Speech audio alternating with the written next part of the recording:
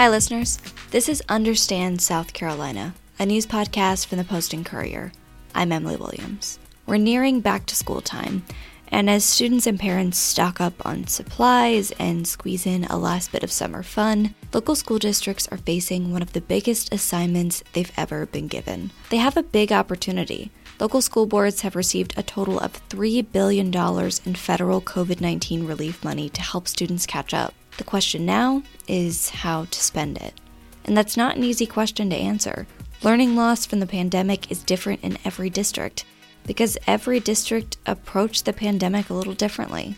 Assistant Columbia Bureau Chief Shauna Adcox and education reporter Libby Stanford are here today to talk about what we know about how districts are planning to spend this funding and what's still unclear. This money could be transformative for South Carolina schools, but that depends on what's done with it. My name is Libby Stanford, and I'm the education reporter at the Post and Courier. I'm Shauna Adcox, Assistant Columbia Bureau Chief, which really means I cover the State House and politics, which often means education on the statewide level here in South Carolina. The amount of funding that we're talking about today is pretty unprecedented for South Carolina schools. So how much are we talking that schools are receiving in this federal COVID-19 aid? They're receiving a total of nearly $3 billion that actually is 3 different packages that Congress approved, with the latest one being by far the biggest of $1.9 billion. So when can all of this money be spent, or when does it have to be spent by? It has to be allocated by September 2024. It's a possibility they could actually spend it through 2025. They are already receiving the money. They have been receiving the money since last year on a reimbursable basis. The latest money just became available several weeks ago. Has some of the money already been spent? As of June 30th, districts had spent total $142 million from the first round of funding, which was more than a year ago. They'd spent $10 million from the second round of funding from December, and none from the third round yet, because that is just becoming available. So who is deciding how this money gets spent?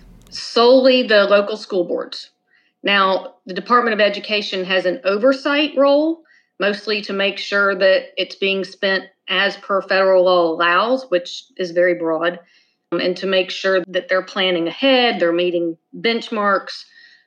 But in terms of how it's being spent, that is a local decision. We often hear about, and the Post and Courier has reported a lot about, how South Carolina's schools struggle when it comes to having enough money. So let's just kind of put this $3 billion in funding into perspective. How does that compare to the amount of federal money that schools in South Carolina are typically getting? So normally they get about $1 billion in federal money for Title I, which is poor schools, for IDEA, children with disabilities, that kind of thing. In total, it normally is about $1 billion. So this is 3 times that. And on a regular annual basis, schools total get about $10 billion. And that's a combination of state, local, and federal. So how are school officials talking about this money? You know, given that this is 3 times that normal federal amount, what are people saying about the potential for what can be done with it?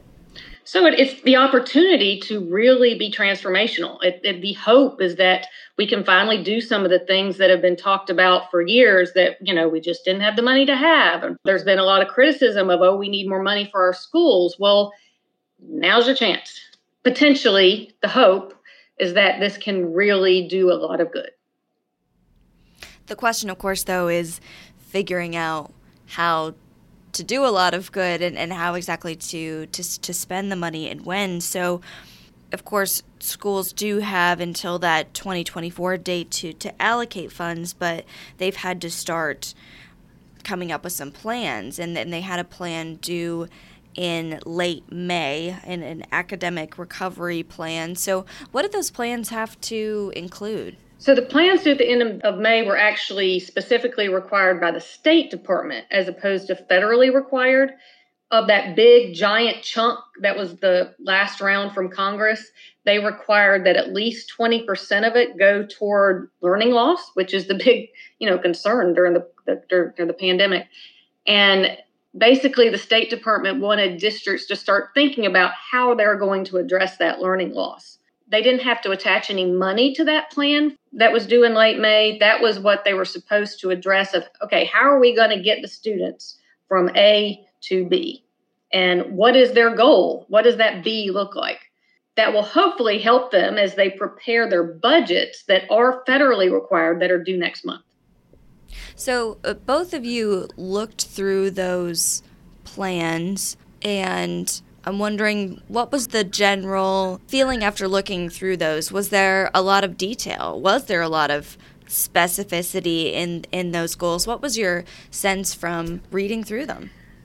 So honestly, from the outset, my intention was to go through the plans and group them. Okay, these districts intend to do X, Y, Z. These are going to, and sort of do a 50,000-foot article on what they were going to do in general. But as I started looking through them, that became absolutely impossible because they were A, all over the map, B, not all of them had been even submitted, or at least many of them had been returned, so they weren't public. And C, there was a lot of jargon in there. You couldn't really tell what some of the plans were. So I realized, okay, well, that's actually what the article should be about because these plans don't really tell me much. What were some things that stuck out to you, Libby, as you were going through those plans? Were there any recurring themes or recurring ideas or recurring jargon that was being put into those plans? One of the things I noticed the most was a focus on intervention and extended learning. So better summer camps and summer programs and extended after-school learning. But as Shauna said, a lot of the plans included a lot of, education jargon that the everyday person might not fully relate to. And specifically, there were some plans that for larger districts that were kind of lacking lots of details, which I found interesting. And some of the reasons we heard for that was just wanting to be broad so they can add more later. So it's kind of, we have to wait and see what it'll look like in August. The biggest single commonality, I guess, was summer school. All that I saw anyway, had a summer school component. But in terms of saying it's robust, telling me it's robust doesn't tell me anything. There was no, okay, our plan is X, Y, Z. It's different because of this. It was just very general. Some of them, for example, said, we're going to have Saturday academies. But then when I contacted the district, they're like, well, actually, we don't know that we're going to do that because we don't know how transportation would work and blah, blah, blah. So even things that seem to be specific were not, when you'd contact them, it may not actually happen. So how did those first plans go? Because, as you said, those required by the State Department of Education, and they had to review them. How many of those did they think were solid plans, or at least met the requirements? So there's 79 traditional districts, and they all met the deadline, I was told, but 21 of them were sent back as not good enough, essentially. They needed some work. They were told to resubmit by July 15th. This morning I got confirmation that all but one of them actually did meet that new deadline of July 15th. However, only one of those is posted online as approved. The rest of them are still under review. And bear in mind, what is a good plan is, if you look through the plans, it may or may not be discernible, because it's all over the place, whether it's a good plan is what they called, strong evidence, or just kind of meets the basics, ranged from 2 goals to 11 goals. The one plan that was given to districts says, here's a good example, was Pickens County. And their goal for all of their different goals was to get students back up to pre-pandemic levels within 2 years. There was nothing I saw that actually would get us to better than we were, which we weren't in that great a shape to begin with. Some districts only said, okay, well, we'll increase performance yearly. Well, what does that mean? And that actually came from the largest district in the state, which is Greenville County. And some districts said, okay, we're going to increase basically children's ability to read well by 3 percentage points. Does that really get you where you want to be? I would argue no.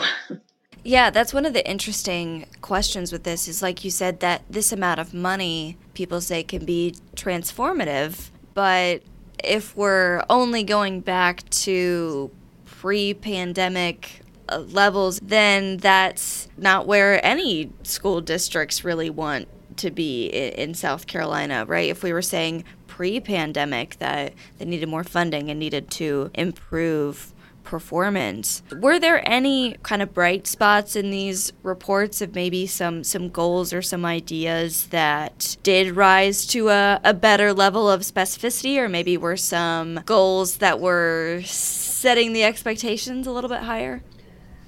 In terms of setting expectations higher, I'd argue no, at least not at an initial look of it.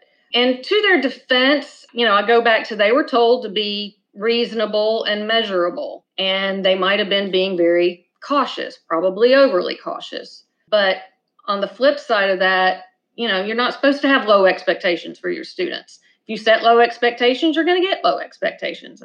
But there were some specific things that seemed promising. Certain districts specifically said, we're going to increase access to 4K and start access to 3K. Or we're going to put more teachers into the early years, which is promising, assuming that they can actually hire the teachers to do so. If they do those Saturday academies, that'll be interesting. Some districts said we will do before school or after school, but again, those details are yet to be worked out. You brought up the issue of school districts needing to hire teachers. How realistic do we think that might be, given that teachers had a very difficult year during COVID? Have any of the districts spoken to that, to the challenges of finding people willing to teach? Not only are they exhausted, but we're already in a teacher shortage crisis, which has certainly not improved during the pandemic. And we'll hopefully see numbers on that soon in terms of how many teachers they were able to hire over the summer. It could come down to money. One of the more interesting things that some of the schools districts started doing was paying teachers more. They had to get teachers to commit to a summer school and give up their summer.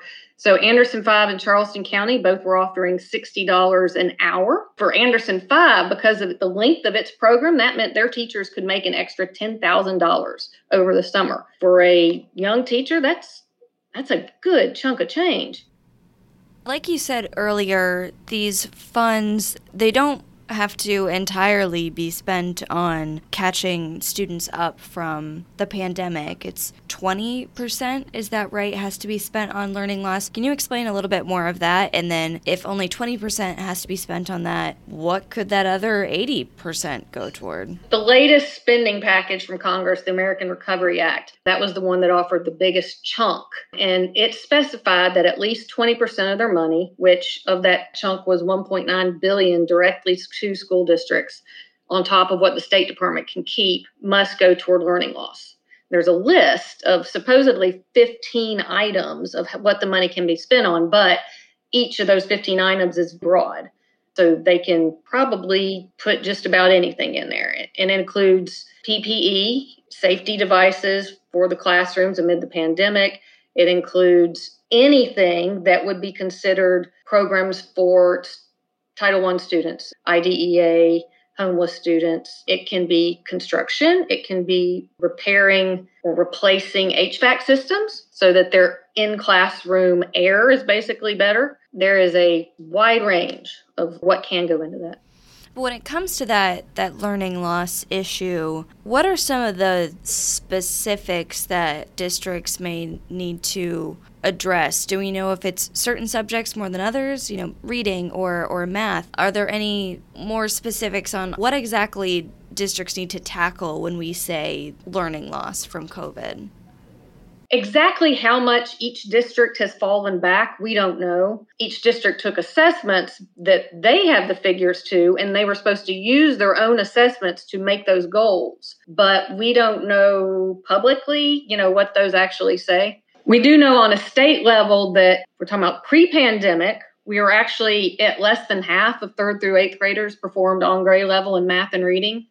And that's fallen to an estimated 30% this year. So you go back to those districts that are talking about they want to improve by 5 percentage points. On a state level, we've fallen from half to 30% doing well. The other thing is some districts are more behind than others because of the way that they taught over the last year. There are about 15 districts who offered the full 5-day-a-week in-classroom option. And there were some, the last few came back in April, essentially. Even in districts that offered the full 5 days a week, they also offered a virtual. Within the district, there's going to be wide disparities of where kids are because they've shown that kids in virtual did not do as well.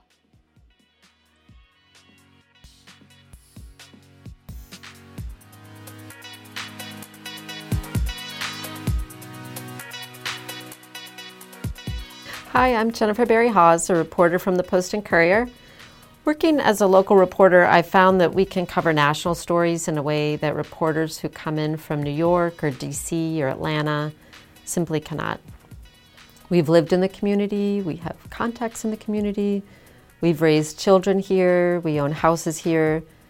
We can bring perspectives that somebody coming in from the outside simply cannot. When stories come up, we know who to contact to find out what's going on. We understand the impact that it has on people who live here because we live here as well. That's why the local perspective that we provide is so important. Learn more at postandcourier.com/subscribe.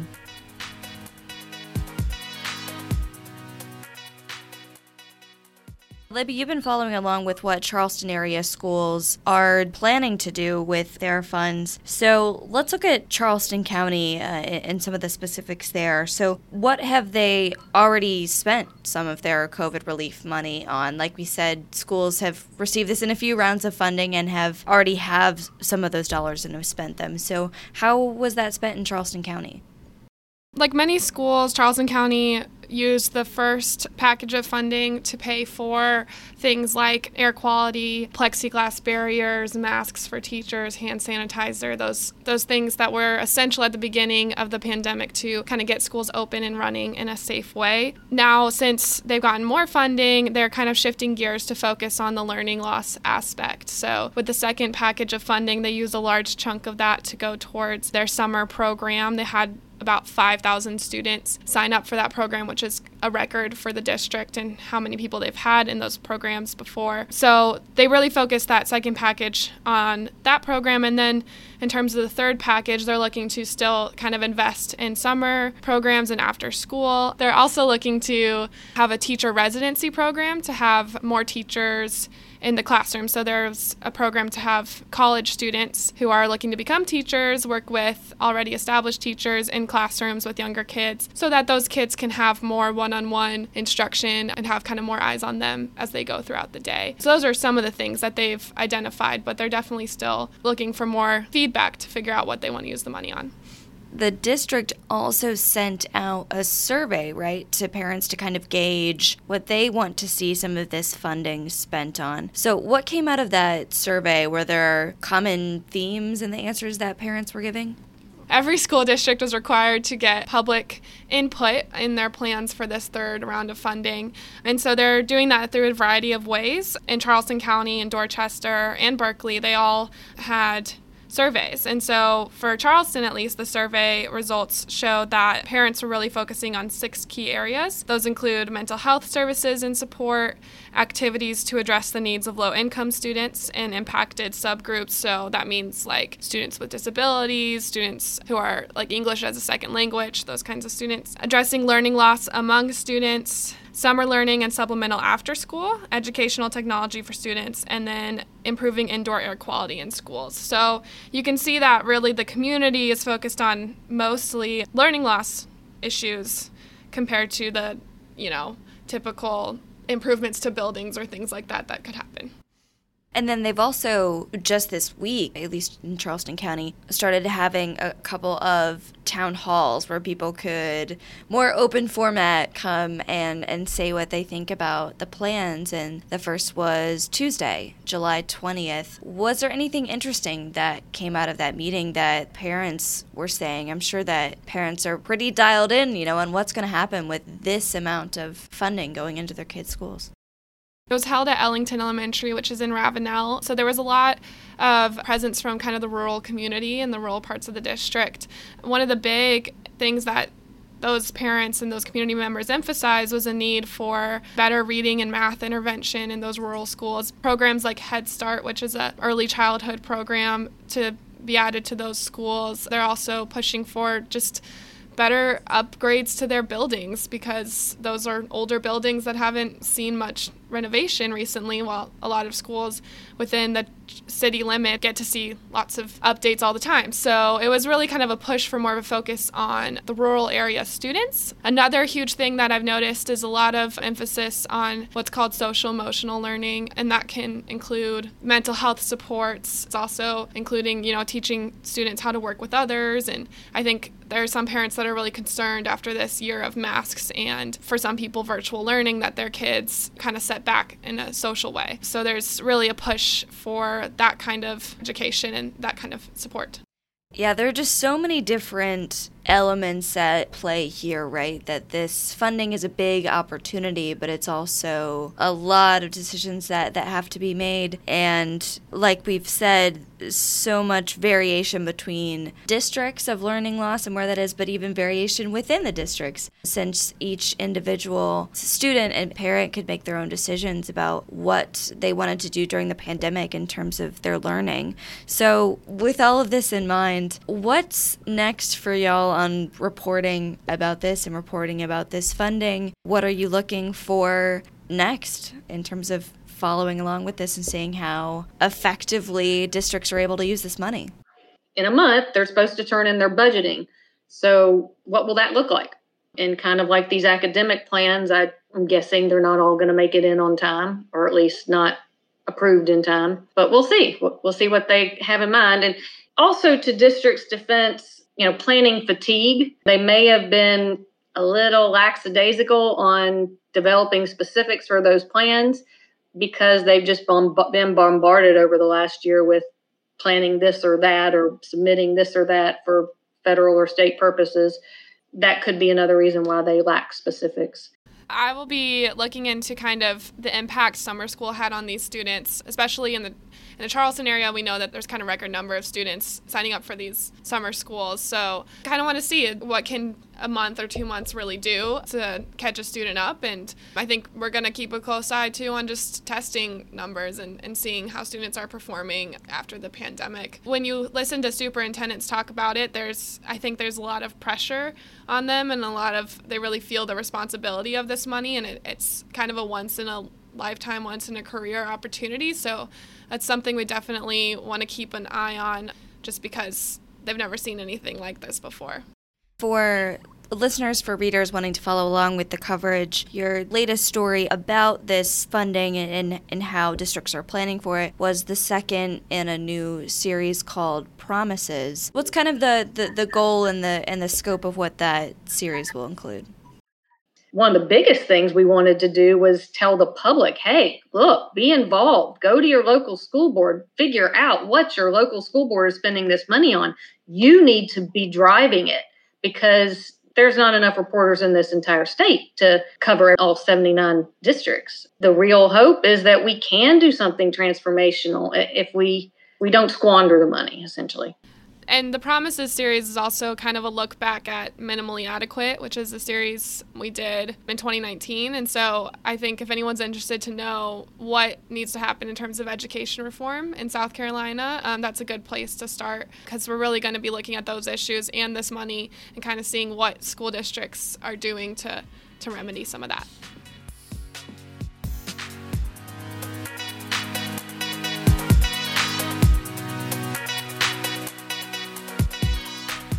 All right, listeners, that's all for today.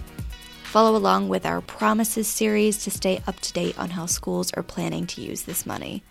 We'll leave a link to that series and to our previous series about South Carolina schools, Minimally Adequate, in today's show notes. If you have comments, questions, or suggestions for this show, we'd love to hear from you. Email us at understandsc@postingcourier.com or DM us on Twitter at understandsc. Thanks so much for listening. We will be back next week.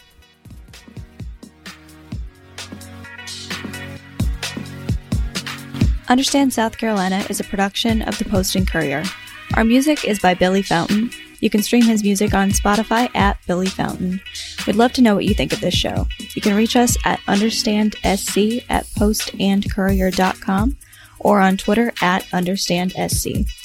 If you're a fan of this show, please rate and review us on the Apple Podcasts app. Keep up with the latest headlines at postandcourier.com. We'll see y'all next week.